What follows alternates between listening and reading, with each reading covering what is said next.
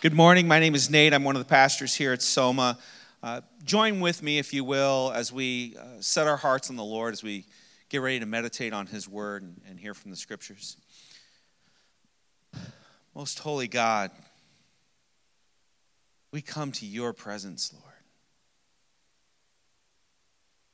to rest in your presence, to ask that your Spirit would be here with us.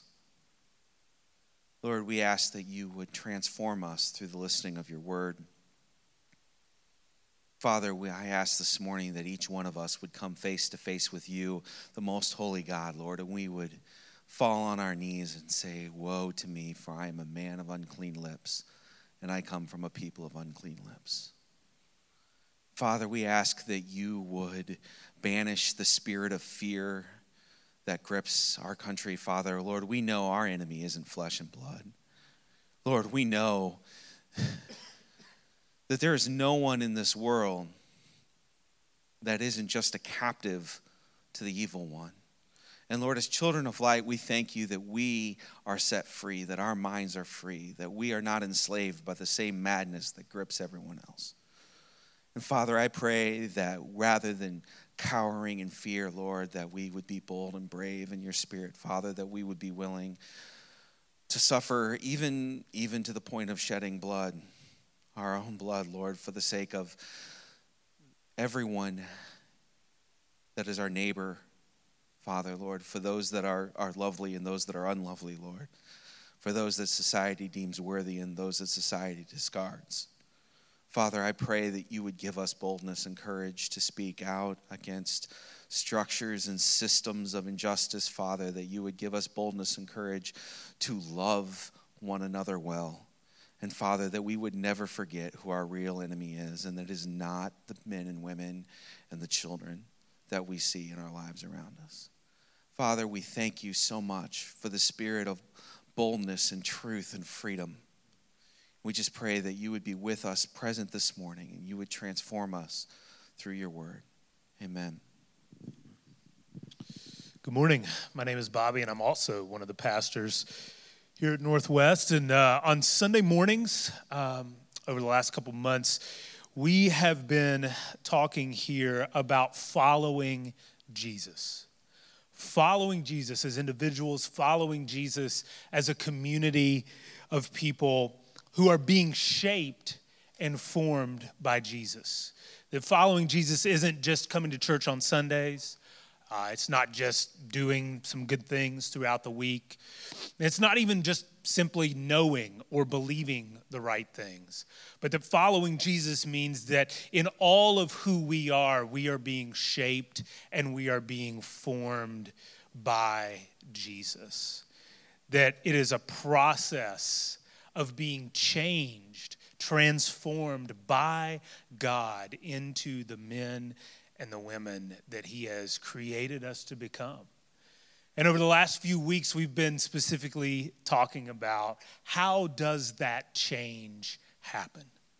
How does God transform us? What are the catalysts that God uses to transform us, to shape us, to make us and form us into the people that he has created us to be? And this morning is a heavy topic because this morning we are going to talk about the reality that God changes us through suffering.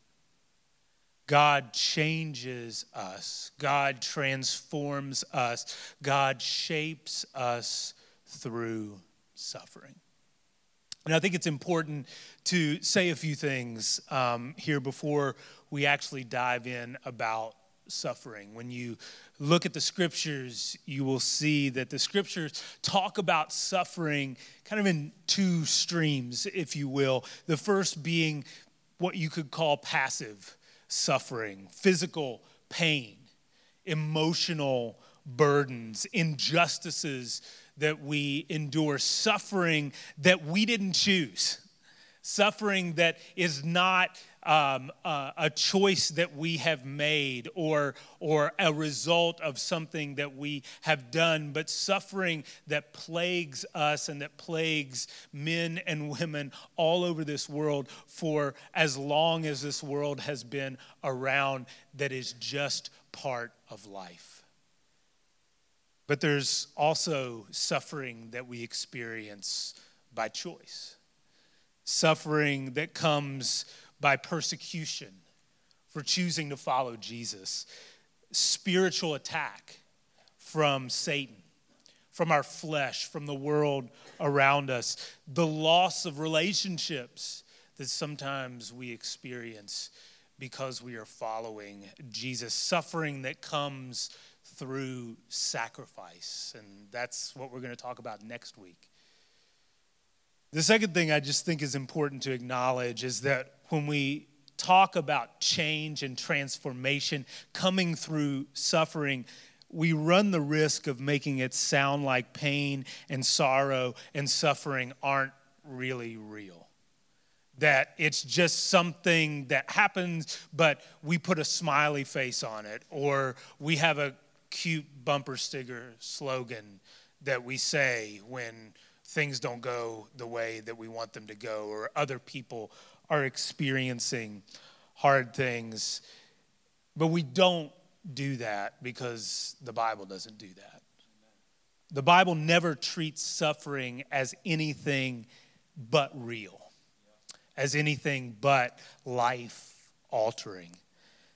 The Bible gives voice to the cries of those who suffer.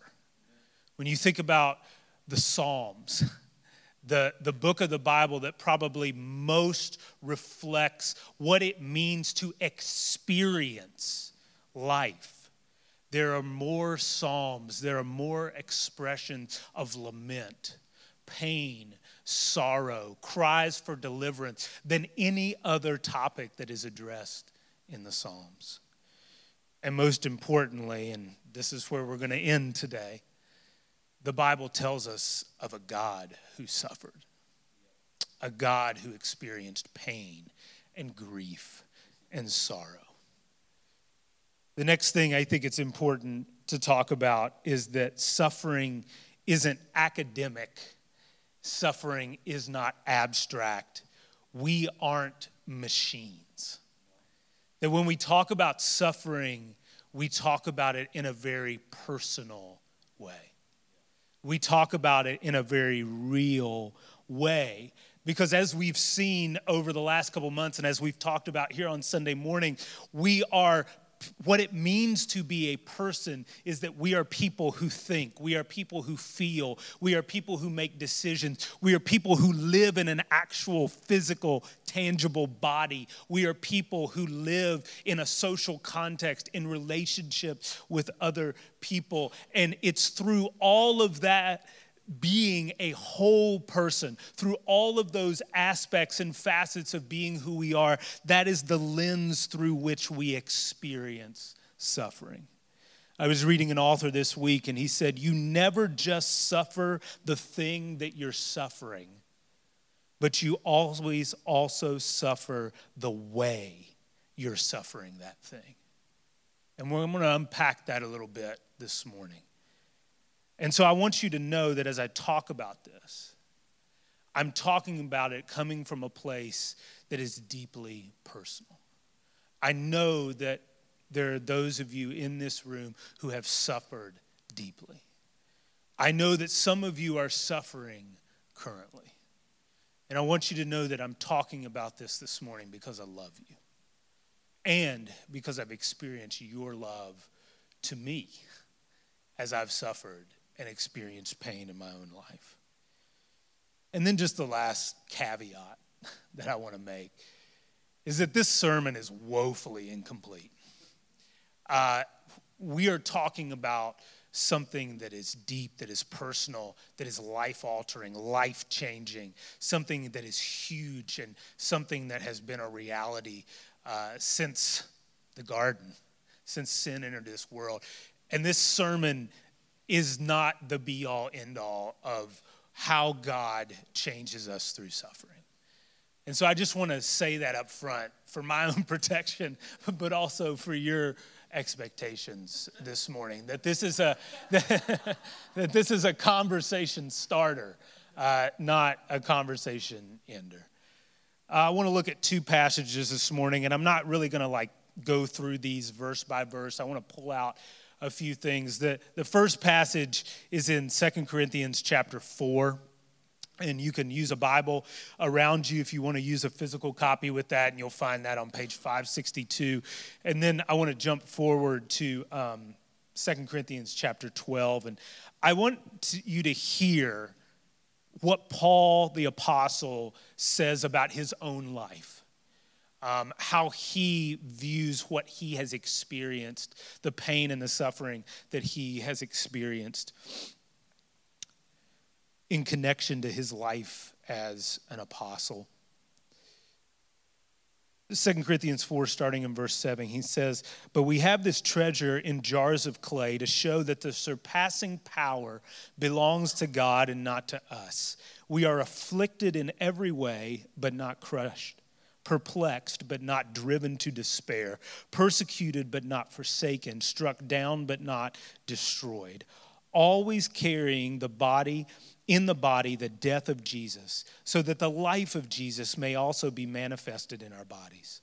For we who live are always being given over to death for Jesus' sake, so that the life of Jesus also may be manifested in our mortal flesh. So death is at work in us, but life in you. Since we have the same spirit of faith, according to what has been written, I believed and so I spoke, we also believe and so we also speak, knowing that he who raised the Lord Jesus will raise us also with Jesus and bring us with you into his presence. For it is all for your sake, so that as grace extends to more and more people, it may increase thanksgiving to the glory of God. So we do not lose heart. Though our outer self is wasting away, our inner self is being renewed day by day. For this light and momentary affliction is preparing for us an eternal weight of glory beyond all comparison, as we look not to the things that are seen, but to the things that are unseen. For the things that are seen are transient, but the things that are unseen are eternal. Chapter 5. For we know that if the tent that is our earthly home is destroyed, we have a building from God, a house not made with hands, eternal in the heavens. For in this tent we groan, longing to put on our heavenly dwelling, if indeed by putting it on we may not be found naked. For while we are still in this tent, we groan, being burdened. Not that we would be unclothed, but that we would be further clothed, so that what is mortal may be swallowed up by life. He who has prepared us for this very thing is God, who has given us the Spirit as a guarantee. So we are always of good courage. We know that while we are at home in the body, we are away from the Lord. For we walk by faith and not by sight. Yes, we are of good courage, and we would rather be away from the body and at home with the Lord. So whether we are at home or away, we make it our aim to please him. Now listen to these words from chapter 12. Paul says, so to keep me from becoming conceited because of the surpassing greatness of the revelations, a thorn was given to me in the flesh, a messenger of Satan to harass me, to keep me from becoming conceited. 3 times I pleaded with the Lord about this, that it should leave me. But he said to me, my grace is sufficient for you, for my power is made perfect in weakness. Therefore I will boast all the more gladly of my weaknesses, so that the power of Christ may rest upon me. Paul is giving us a picture of what his life was like as an apostle. The things that he endured, the things that he faced, the suffering that he experienced, that part of his commission to preach the gospel came with suffering. And what Paul was saying here is that he recognized, after experiencing all of this suffering, that it would be very easy for him to see that what God had commissioned him to do, that what God was able to do in the life of other people, he could easily take credit for. He could easily take credit for. And that's the first thing I want us to see here, is that suffering exposes our delusion of being in control. Suffering exposes our delusion of being in control. Paul begins this by saying, to show we have this treasure in jars of clay, talking about what God has done in the gospel, the message of the gospel, the hope of the gospel, that we have that and yet we are fragile. We are vulnerable. We are weak. He says that this treasure in jars of clay is to show to us that the power belongs to God and not to us. The power belongs to God and not to us. And Paul is recognizing a fundamental truth as he looks at his life, as he looks at what God has called him to do, as he looks at his success in what God has called him to do. He recognizes this: we are not big or in control, but small and dependent. We are not big and in control, but we are small and dependent. And how do we know that? Because if we were in control, we would never suffer, right? If you were in control of your life, if you were in control of this world, you would never choose for yourself, especially, to experience suffering. But because we experience suffering, because we experience our weaknesses and are confronted with those things, it is a message from God to us that you are not in control. My dad's sister was an amazing lady. My dad's 80, almost 83.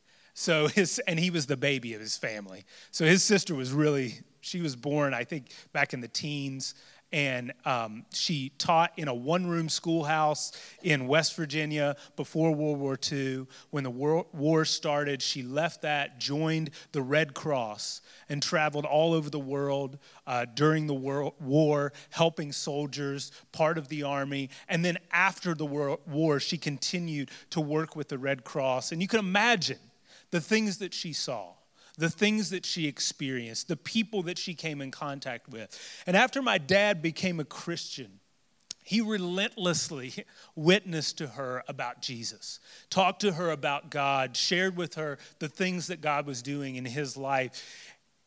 And she would always listen, and she would always respond politely. But the one thing that she kept saying over and over and over again is this: I can't believe in a God who would allow what I've seen to happen. I can't believe in a God who would allow the things to happen that I've seen and experienced. And on one hand, there's a lot of truth in that. Because Ecclesiastes 3:11 tells us that God has given us a sense of eternity as human beings.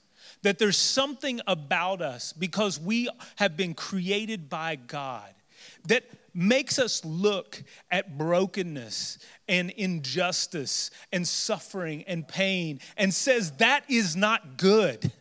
That is not right. That shouldn't be. And so all of us should be able to look at these things and say, there's something wrong with that. That's not how life should be. We should feel something when we know what we're seeing and experiencing isn't right. But I want you to listen to that statement again. I can't believe because of what I have seen. We define what should or shouldn't be, and how God should or shouldn't act. I was in college ministry, before I started working at Soma. And I would sit with college students who would tell me of their unbelief in God. And I'd never met a college student, and I've never met someone not a college student who claimed to not believe in God strictly because of what their mind told them was right. It was always rooted in what they had experienced, what they had seen, what life had taught them. There may be, but I have not met an intellectual, a truly intellectual atheist. Because what we often do is we experience these things that we say, this is not right, this is not how it should be, this is wrong. And so often we go to the place and we say, if God was really God, he would see these things the same way I see them.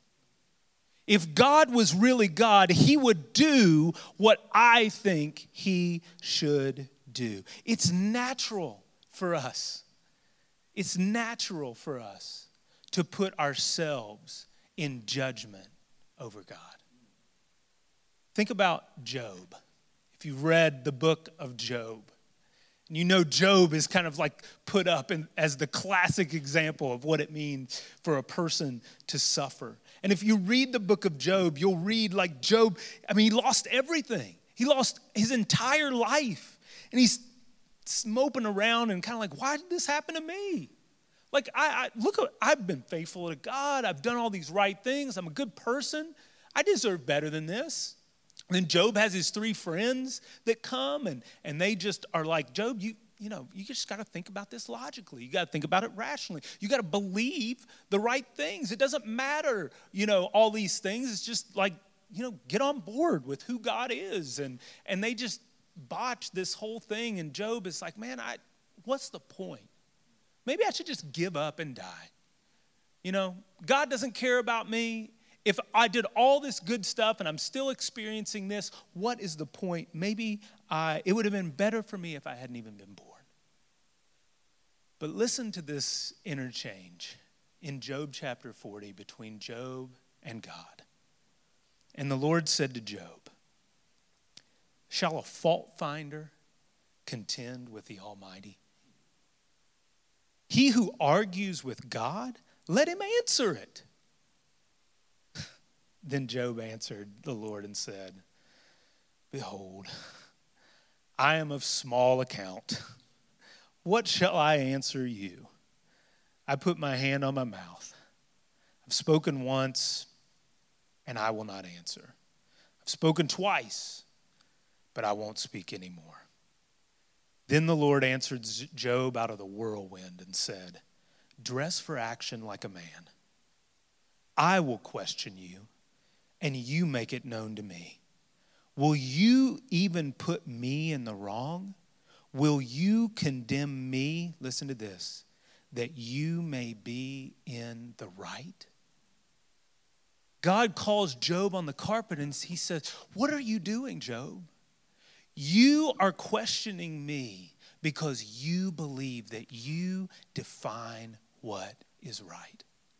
That you define what is true, that you define what is good. Suffering exposes the elevated view that we often have of ourselves.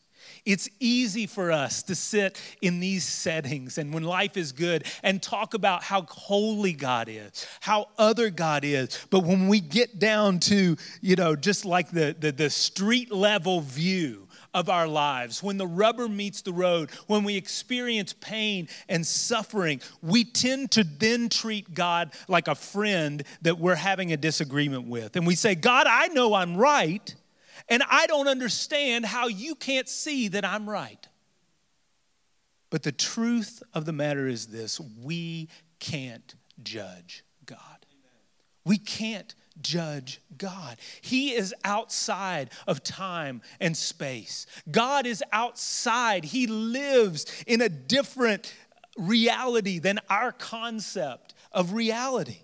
Listen, I can't make sense of how God can hate pain, can hate suffering, and can hate death, and yet allow and even send those things into the lives of people he loves.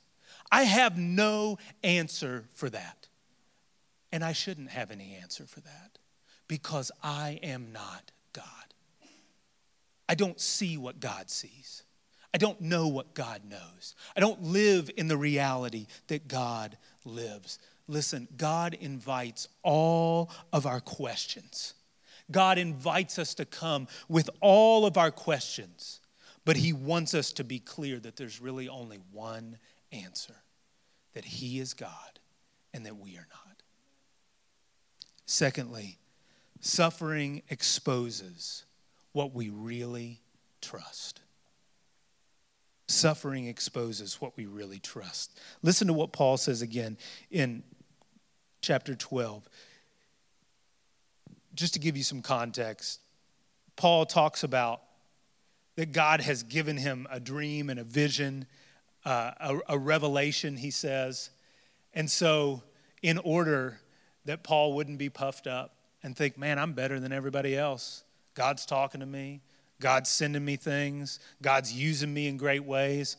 Paul says in verse 7, so to keep me from becoming conceited, a thorn was given to me in the flesh, a messenger of Satan to harass me, to keep me from becoming conceited. And 3 times I pleaded with the Lord that it should leave me. There's no reason to think that what Paul is talking about is anything other than physical.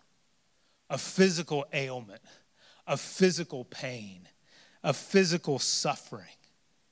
We can take a lot of pride in the following things: our health, our financial freedom, our job, the clarity of mind that we have to make decisions and to respond to things that happen in our lives, the relational support that we have of family and of friends. And all of these things are things that we lean into, right? When life gets hard, when difficult decisions come up, when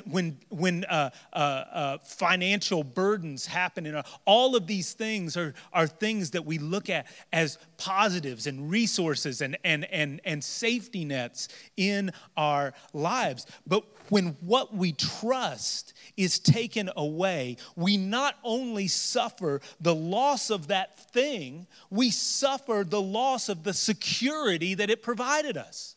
It's not only that God took my job away, but now he took the security of knowing how I'm going to provide for my family. It's not only that God took my mom from me, but it's the peace that I had from talking with her when life was difficult. We not only lose the thing that God takes away, that pain and suffering take away, but we lose the security and the peace and the comfort that we had in that thing. Imagine how a physical disability would have affected Paul's life as an apostle. I mean, just read the book of Acts and what Paul is doing. He's traveling all the time. He's speaking and preaching and meeting with people.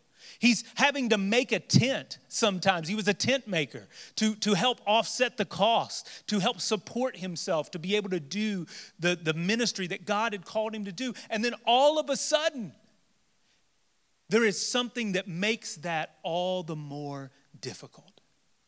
And I don't know what that was. I don't know specifically what that ailment was, but I know from reading his words here, it wasn't an easy thing to get over. He pleaded with God to take it away. It's easy for us to take credit for what God has given us and what he can only do. The blessings that you have in your life, the opportunities that you can take advantage of, the successes that you've experienced.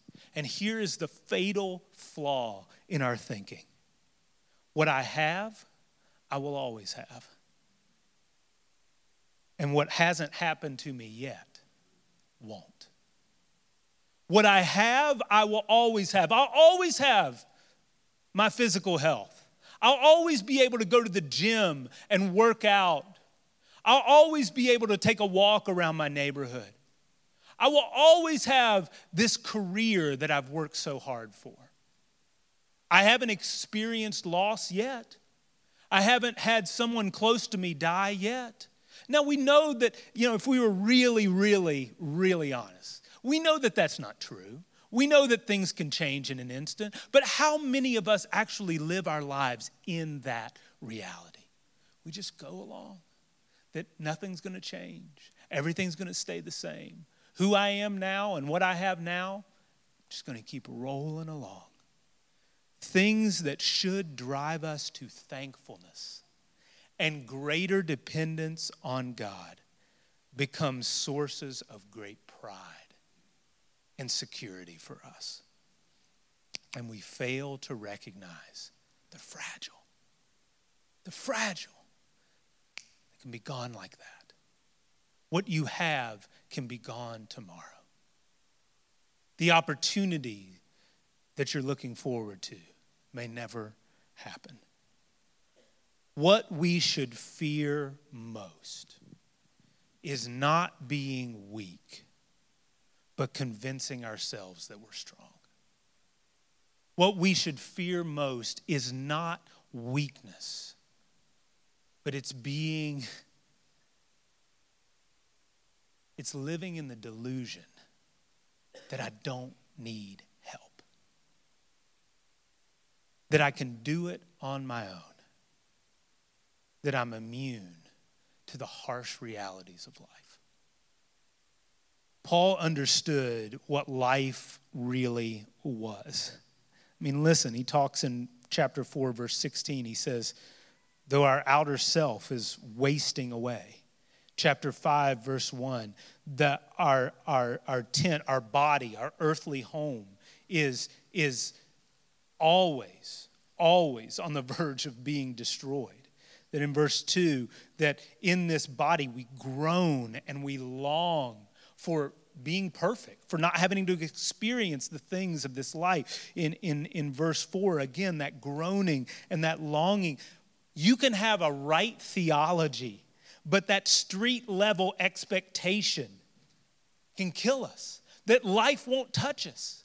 That life, the things that other people experience, that somehow I'm immune to that. That what has been the reality of living in this world for thousands and thousands and thousands of years won't really happen to me. And if they do, and when these things do happen, when we experience suffering, when we experience pain, when something that we love is taken away from us, if our trust is in who we are and what we have and what we can do, life hits us like a ton of bricks because our expectations were wrong. Listen, suffering is more powerfully shaped by what's in our hearts than what's in our body and in the world around us. Say that again. Suffering is more powerfully shaped by what's in our hearts than what we experience in our body and what the world around us can do to us. Because what we really trust in our hearts will be exposed. If we're prideful people, when those things that we took great pride in, our health, our career, our family, our financial situation, when those things are taken away, we panic because we're faced with our smallness. We're faced with our weakness. We're faced with our vulnerability. We feel out of control. When our self and who we are is tied to what we have. When what we have is taken away, we lose ourselves. And we don't know what to do. We don't know how to make sense of who we are, what we're experiencing, how to make sense of life. When we experience the harsh reality that life isn't primarily about us, that's when so many of us can experience a crisis of faith. Because we can't understand how what we see as good for us couldn't be God's number one concern. We don't know what to do with that. We don't know what to do with that. And that leads me to the third thing, that suffering exposes us to traps of temptation. Traps of temptation. Look at chapter 4 again. Look at what Paul says here. We are afflicted in every way, but not crushed, perplexed, but not driven to despair, persecuted, but not forsaken, struck down, but not destroyed. And then chapter 5, verse 6, we are always of good courage. We walk by faith and not by sight. Yes, we are always of good courage. Paul talks about being crushed, being in despair, feeling forsaken, experiencing doubt, living paralyzed by fear, because those are all possibilities for us. That when we face suffering, these are all things that we can experience. These are all realities that we can live in. Paul says we are of good courage. We take courage. We walk by faith because it is possible for us to live our lives the opposite way, to live in fear and anxiety and not courage, to only see what is in front of us instead of the things that we can't see. We need to understand, as we've seen, that we aren't in control and we are never on our own when life is good, when we are experiencing all the blessings of this life. And the same thing is true when we are suffering and in pain. We aren't in control. We aren't on our own. That when we suffer as people who are made in the image of God. That when we suffer as people living in a world that is under God's sovereign rule.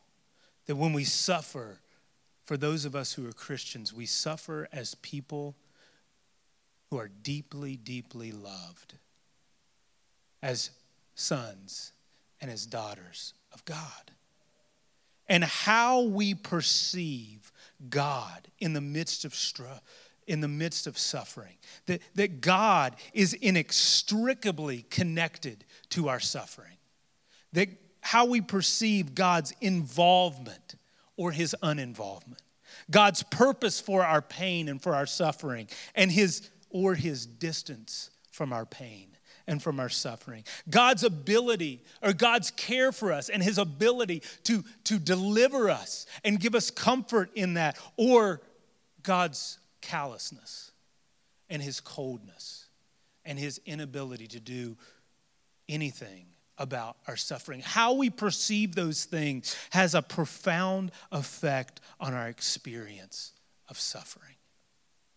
And how we perceive those things is directly tied to the reality that we have an enemy who wants to destroy us. As I was preparing this morning, I got to this point and I felt a real heaviness as I thought about the words of Jesus in John 8, verse 44. And Jesus is talking to the religious leaders who are plotting to kill him.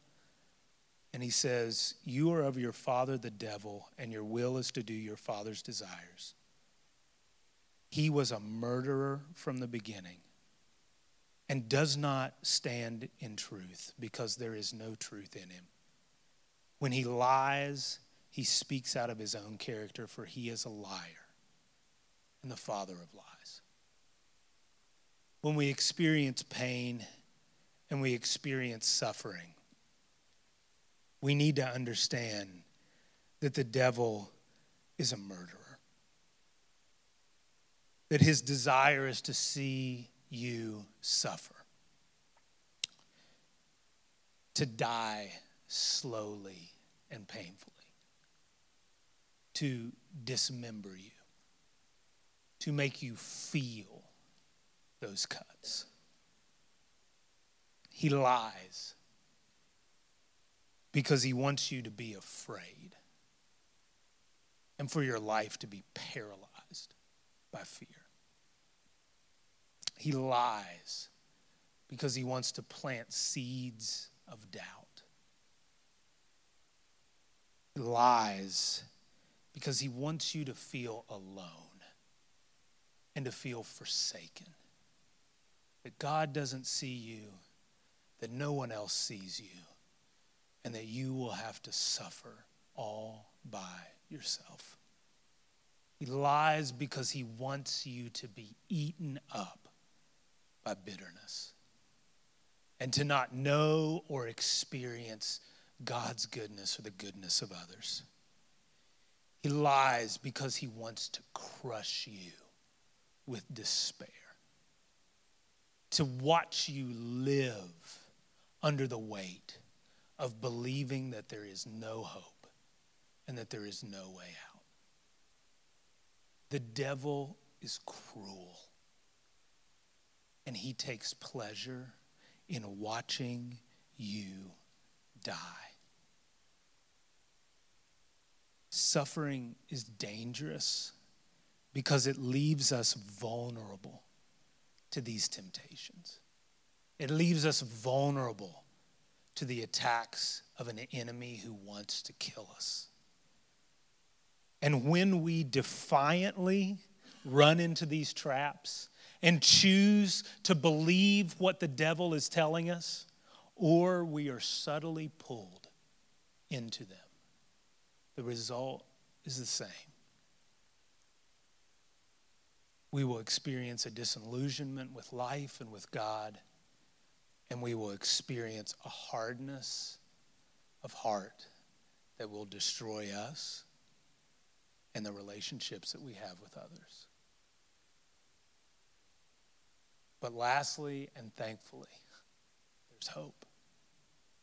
There's hope because suffering opens us to God's transformation and leads us to real comfort, real power, and real hope.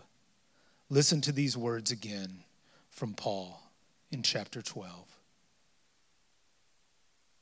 But God said to me, my grace is sufficient for you, for my power is made perfect in weakness. Therefore, I will boast all the more gladly of my weaknesses so that the power of Christ may rest upon me. For the sake of Christ, then, I am content with weakness, insults, hardships, persecutions, and calamities. For when I am weak, then I am strong. A theology of suffering, which is what we're talking about here. How should we think about suffering? How does God want us to think about suffering? Is never an end in itself.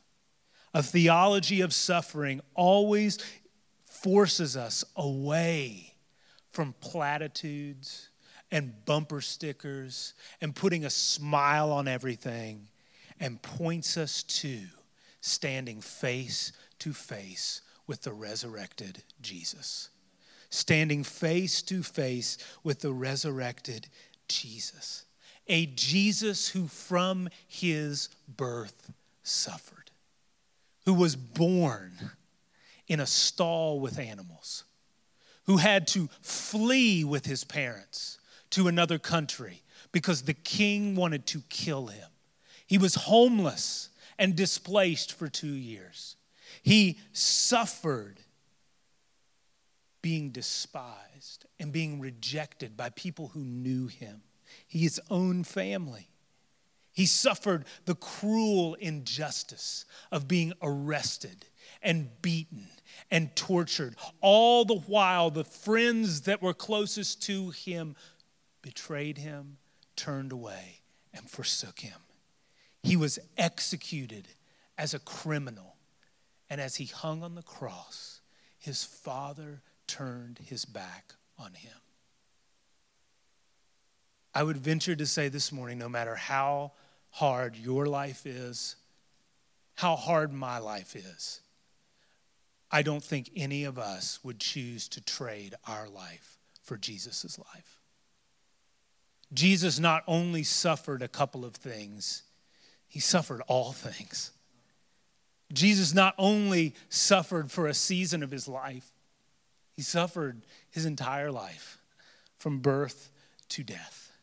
The Bible refers to our Savior, the God of the universe, the King of kings, as a man of sorrow, intimate, familiar with, if you will, a friend of grief and pain and suffering.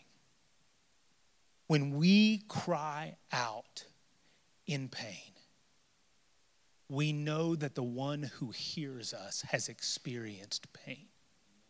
When we ask for relief from our suffering, we know that the one who hears us has suffered. We know that when we go to him, when we are hearing the lies of the enemy who wants to destroy us, that the one who hears us has heard those same lies. And we know that because he lives, we can live too. We do not have to be crushed. We do not have to be perplexed. We do not have to live in despair. We do not have to believe that we are forsaken. Because he lives, we can live. And that is why when Paul says, I will boast in my weaknesses, Paul's not putting on some Jesus juke for us. He's not trying to say and sound all super spiritual. Paul is saying, in my weakness, I can be confident because I know that my Savior has been weak. I know that my Savior has suffered. I know that my Savior has experienced pain, and his grace to me in the moment, in the seasons, in the lifetime of suffering and pain is that he will not leave me. He will not forsake me. He understands, he sees, and he has the power that I need to endure what I'm experiencing. When we ask him for help, he lives, and we can live too. What we've been talking about over the last few weeks is how God changes us through suffering. We have his Spirit inside of us, the power we need to endure suffering. God has given us his word to help us know what is true and to not give in to the lies of our enemy. He has given us each other. That when we are suffering and when we are in pain, we can be known. We can be loved. The grace of God can be incarnate in the way that we treat each other and support each other. God sees us. God knows us. God has not left us alone to suffer. And through suffering, God begins to move us from a place where we find ourselves as sufficient.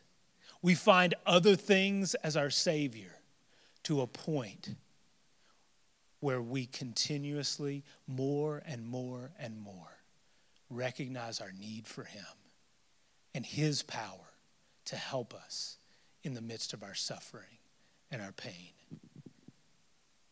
It's been said that we never really know that Jesus is all we need until Jesus is all we have. We never really know that Jesus is all we need till we look around and we realize that Jesus is all we have. As we come to this morning,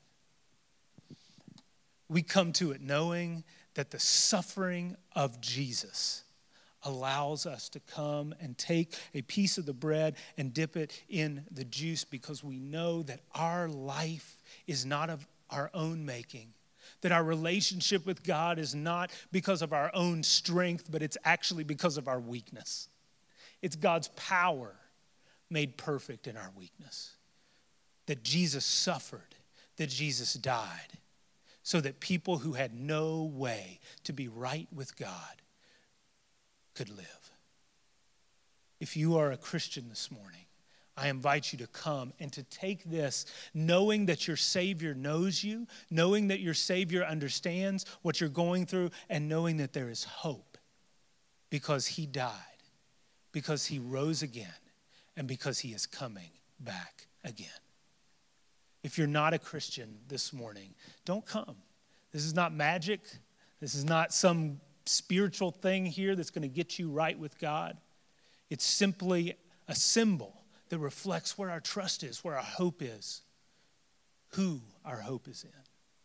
And we would love as a church community to talk to you about that and to help you see God and to experience the love that God has for you in Jesus.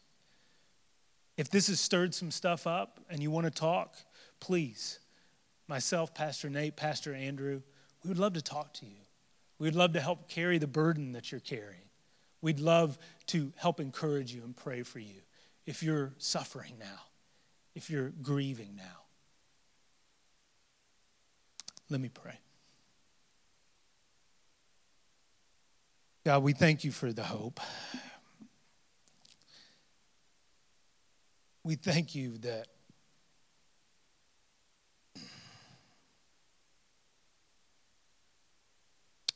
you will never leave us, that you will never forsake us, that we are not equipped in and of ourselves to face suffering. We are not equipped to help each other live through suffering. But in your grace, you have made the power of your Spirit available to us. And I pray that as individuals and as a community, we would be a refuge for those who suffer, that we would be a safe place for those who are in pain and who are hurting, that we would be a place of comfort for those who are grieving, because we find our hope in you. I pray that we would not pretend that pain and bad things don't exist, but that we would embrace them as reality, and that we would embrace the hope that we have, that you have overcome the world. In Jesus' name, amen.